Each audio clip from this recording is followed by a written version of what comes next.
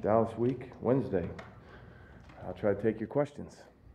I want to give you some time so you get your open locker room done. Yeah, you did like some chipping or had the tight end stay in a little bit. What's the balance of that? I'm assuming there's cons to doing that as well. We always do that. I try to change the protections in a lot of ways. It's not always obvious schematically. You change the protections, you provide chips. That's just part of what we do.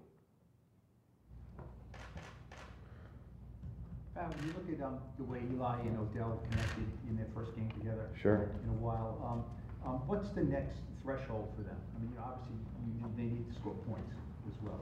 Yeah, I mean, we had a couple opportunities to score points that we didn't. But I think the fact that they're, producing, that's a good thing. Scoring points is what you want to do. What do you see from the Cowboys, and particularly their running game at this point? I think it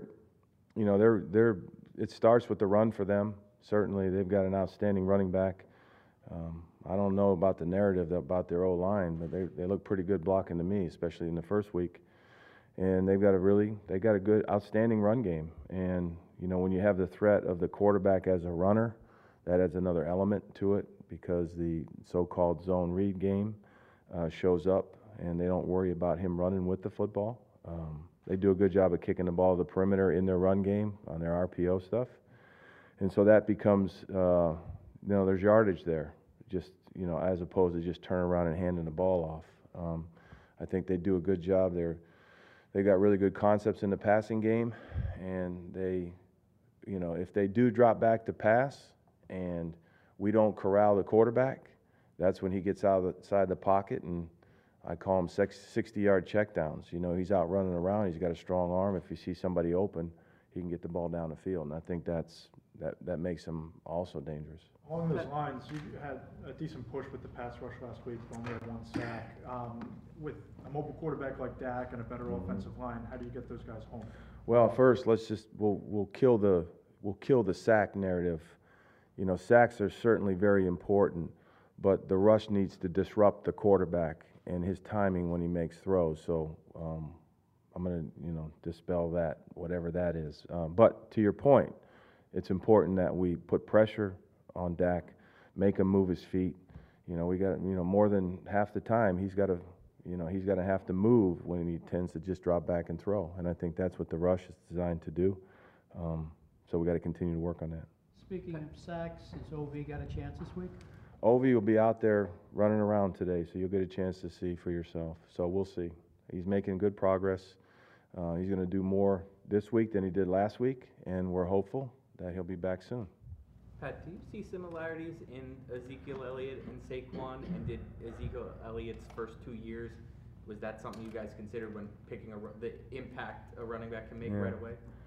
There are a lot of similarities. They're big physical guys. They have great collision balance. They're powerfully built guys. And so when I say collision balance, in the hole, guys bouncing off them, they can keep their balance. Helps them in pass protection because they can drop their weight, and they got a little weight to them. And so there's a lot of similarities between the two. We certainly didn't look at his production in his first 2 years. It had nothing to do with us selecting Saquon, but they're similar in a lot of ways. Pat, can you comment on Cole Beasley and the damage he can inflict as a slot receiver? He looks like he's one of those under the radar type of guys. Yeah, he does create, he creates mismatches in the slot. We've all been around, as coaches, we've all been around guys like that where you develop a trust in. Obviously Dak trusts him. Typically when you're in the slot, you're closer to the quarterback. He can see you better. He sort of knows what you're going to do.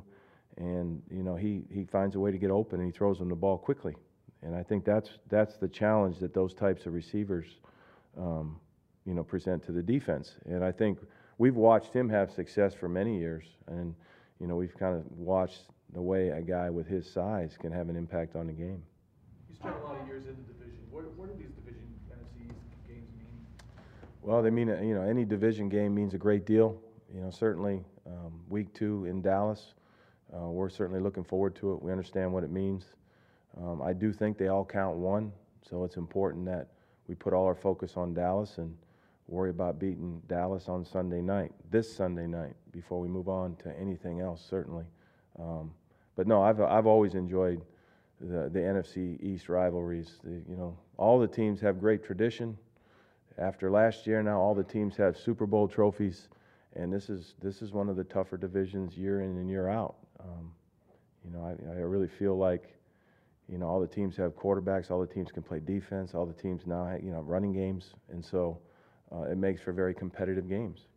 You've been, you know, like you said, with the NFC East, you've been involved in some of these rivalries. Are they all the same, or are you interested to see what Giants, Cowboys, what nuance or difference there is? Yeah, I think, you know, when you get a team ready to play, you look at the tactics and you look at the players and all that. I guess you would have to ask the fans who they want to beat most. You know, that's more of that type of deal. I remember when I was in Philly, I was putting my trash out one morning early, my first year, and we weren't very good. And it was early in the morning. I was surprised by this person, and they said to me, "Listen, if you can go 2-14 if you beat Dallas twice." You know, and so that was Philly's take on it. You know, I don't have the full feel here. I understand it's important to beat everyone, and certainly, you know, Dallas is our next one. You just opened up the door to have people greet you this tomorrow morning when you're taking out the garbage. Yeah, that's all right. It's not a new phenomenon. There's a lot of stats about 0-2 and how detrimental it is to trying to make the playoffs and stuff. Yeah, we don't worry about that. We don't worry about that. I mean, that's fun for everybody to talk about outside the building. We didn't do enough in the first game to win the game, and we're working to do what we can to win this next one, period, end of story. And so it's fun I'm sorry, but all that stuff's fun for everybody to talk about, but we don't worry about that. I'm sorry. I was going to ask you about the Marcus Lawrence, and can a team necessarily stop him by just chipping him, or do you have to kind of just pull him No, out? you know, the guy assigned to block him has to block him, and he's certainly been very disruptive. And you know, the thing about him is he's long, he's got twitch. You know, he can get going quickly, and he's relentless. He plays hard throughout the game. So you got a full day with him. You got to block him 65 or 70 times, or he'll disrupt the game. So you're asking me about a really good player, and we have our challenge blocking him. Saquon has this ability to improvise, right? Make something out of nothing, a couple different plays.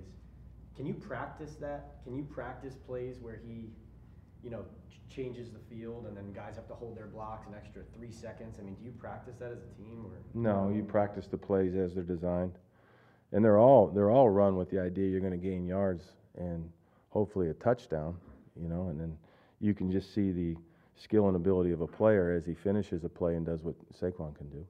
But no. I'd like to Yeah. ask another question about Sure. Saquon for Japan. Sure. You said that he had a great run, and that's why you drafted him. What do you find special in him, and what are your expectations here on? Yeah, it's a very good question. You know, we found him special in all areas. That's why we drafted him so high. Explosive runner. You know, when you can hand a ball off to a guy and he can run 70 yards for a touchdown, there's very few running backs in the league that can do that. He's a pro. He's already, you know, old beyond his time in some ways, because I've watched the way he's trained in the last few months. He was in here doing what he had to do on a Tuesday, his day off, so which means he's already developing the right process. And you know, he catches the ball, he can block. So he does all the things we need a running back to do, and he's got a good mindset to boot. Pat, is there anyone Two more who won't- questions. who won't practice today? Gallman, I know. He'll be out there. You know, we got a couple guys. So Gallman will be out there. Tay Davis is coming back, and then Ov will be, you know, out there moving around. So you get a chance to see him. So, you know, I don't want to, you know, jinx it or anything. You know, we've been pretty good that way. Anything else? As much as would be a compliment to Solder, do you expect opponents, the Cowboys with Lawrence, or even moving forward, to move their best pass rusher to Eric's side till he proves that he can handle it? I don't know. That's a tactical question for when Jason calls you. You know, I mean, I don't know that. I don't know that.